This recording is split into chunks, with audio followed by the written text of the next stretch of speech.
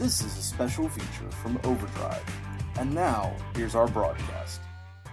Hey everybody, and welcome to this installment of Overdrive Radio. I'm Overdrive News Editor James Gillette. It is October 2nd, 2015, and I had the chance this week to talk to David Heller, who's the head of safety and policy for the Truckload Carriers Association.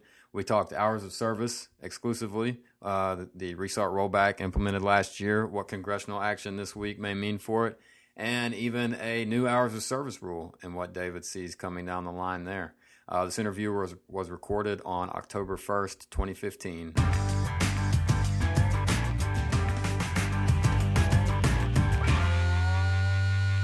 Hey, David, first of all, thanks for talking with us.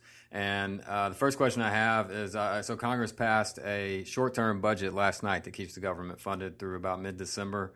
Does it have any impact on the continuation of the suspension of hours of service rules that went into effect last December?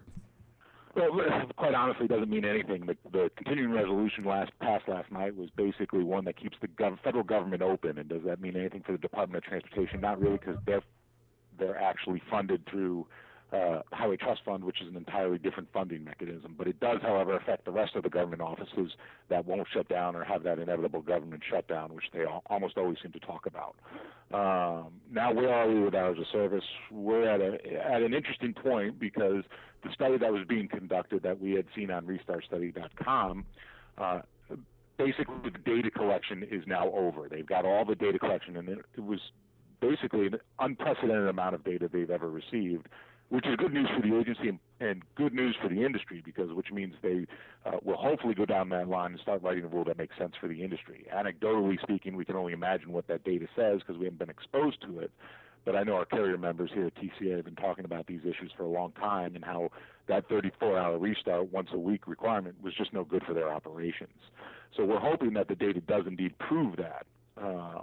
At this point in time, they do have to send a completed report to the Inspector General's office by the end of the year, in which case OIG has 60 days to then review that report.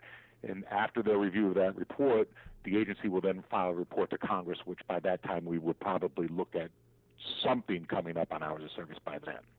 From Congress? From Congress or the agency through Congress congressional action, one or the other. Okay, and you think that will be a continuation of the restart rollback, so to speak, or will it be something else?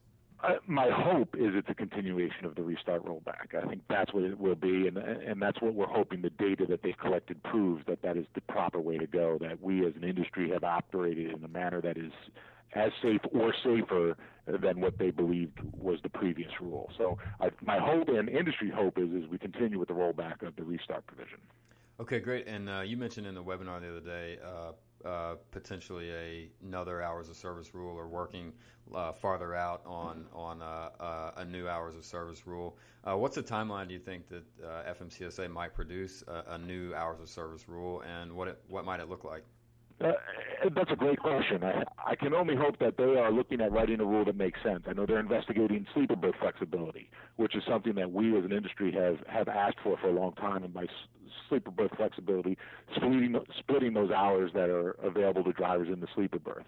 I know they're going along the lines of operating a new study where they're looking at things in crash rates and how driver crash data as well as driver rest data will help alleviate those things. So I know they're looking at this rule and trying to find an equal and working rule that works for everybody in the industry. That's good news. And again, like I said, my hope is they find and develop an answer to this question that actually makes sense. What is the proper hours of service rule that they can bestow upon an industry that delivers America's freight? And thanks again to David Heller of the Truckload Carriers Association for the time and the phone call and all the great info that he gave us. And if you want to read more on hours of service, check us out online, overdriveonline.com. Until next time, it's Overdrive Radio.